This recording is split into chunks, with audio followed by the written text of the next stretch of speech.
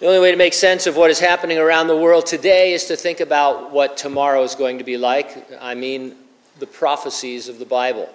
A bunch of them have not been fulfilled yet, and we expect that they will, literally, just as all the others have been.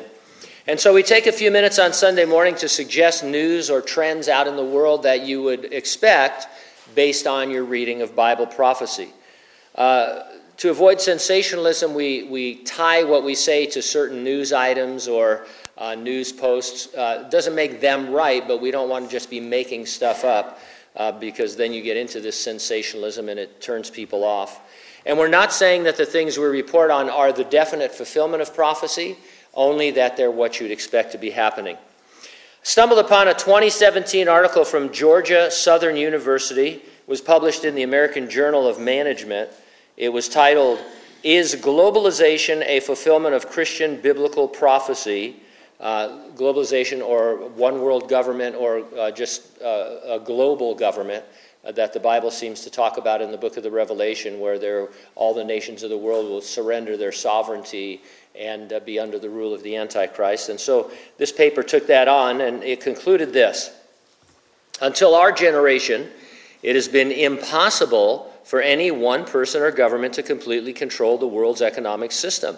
The changes that have taken place over the past 50 or 60 years, however, economically and politically, have paved the way for a unified government and unified economic system. The changes have been gradual and, in the eyes of the world, have been part of a normal course of business. Globalization has become commonplace. Changes in technology excite the average consumer by creating conveniences never before experienced. The integration of global culture, politics, and economies are embraced worldwide. However, the prophecies of the writers of Daniel and Revelation are being fulfilled before our eyes. Even a few years ago, we would present some of these scriptures and really struggle to try and figure out how could that ever happen, right?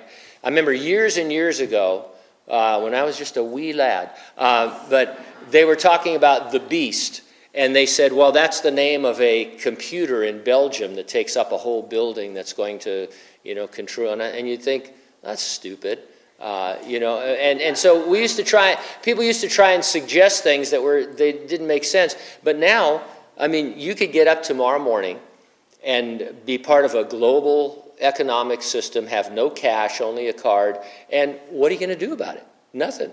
But even if they don't do it overnight, everything that we've talked about is in place now to fulfill what the Revelation says. Not that these things are definitely going to be it, maybe not, but it could happen. One of the driving forces of this globalism today is the concern over climate change. Everybody wants to save the planet. And to do so, organizations like the UN and the new World Economic Forum are pushing a radical agenda that would severely impact human freedom. There's one issue that is in the background of all of this, unspoken, now a part of the discussion. We talk about the elephant in the room. This is the Kevorkian in the room. Too many people, not enough resources, or is the mantra that you're hearing. However, they're not suggesting the solution to population. But what is beginning to emerge is almost unthinkable. It's sort of a let people kill themselves, or why don't we just go ahead and kill them mentality. Now, James Cameron isn't somebody anybody follows. He's not a politico. He has a radical environmental agenda, if you've seen Avatar, or the new one. What's the name of the new one? Way of Water? Anyway, so he's an environmental guy, and he said something during an interview that's interesting. I think we'll hear more people, not just celebrities, talking about this. He said, I can relate to Thanos. I thought he had a pretty viable answer. The problem is nobody's going to put up their hand to volunteer to be the half that has to go. If you've been living under a rock and don't know who Thanos is, he's the big bad villain in the Marvel comic universe who decided that the whole universe needs to be saved on an environmental scale because there's too many people or aliens and not enough resources. And so the crux of it is he snaps his fingers, kills arbitrarily half of the population of the universe so that the other half can live happy.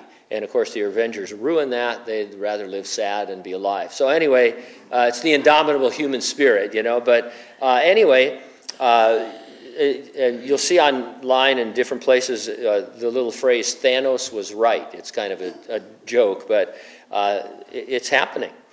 The good people at Not the Bee commented, a lot of the push from the World Economic Forum and other environmental causes these days are following the ideas of Paul Ehrlich, who thinks the ideal population of the Earth is 1.5 to 2 billion, which, if you're keeping track, means a reduction of way more than half of the humans on the planet. Canada knows how to eliminate people. Euthanasia in Canada is legal in its voluntary form. It's called Medical Assistance in Dying, MAID, M-A-I-D. And it first became legal along with assisted suicide in June of 2016 to end the suffering of terminally ill adults. So that was not too long ago for that specific purpose. In March of 2021, the law was amended to permit assisted euthanasia in additional situations, including patients whose natural death was not reasonably foreseen. And so they didn't really have a reason, cancer wasn't eating them up or anything like that. They next amended it to legalize both physician-administered euthanasia, PAE, and physician-assisted suicide, PAS, and to govern access to both procedures. The bill disallowed medically assisted death on the grounds of mental illness, long-term disability, or any curable condition, and did not make it available to minors. They amended it again to allow for euthanasia because of mental illness. Don't vacation in Canada if you're from California because you're mentally ill if you live here, but anyway. You can only try so much to say, I live in the Central Valley, it's not California, okay? Doesn't work. They are talking, now this is crazy, but it's real. They are talking about amending it again to allow state-sponsored suicide for children, without age limit and without parental consent, if it's necessary. In 2021, more than 10,000 people died by euthanasia in Canada, so it's not just a few people. The number of people in the world with access now to euthanasia or physician-assisted suicide is over 200 million and growing. This is from an older article, 2012. The figures are right, but I couldn't find anything newer. Despite safeguards, more than 500 people in the Netherlands are euthanized involuntarily every year. In 2005, more than 560 people were administered lethal substances without having given explicit consent. For every 5 people euthanized, 1 is euthanized without having given consent.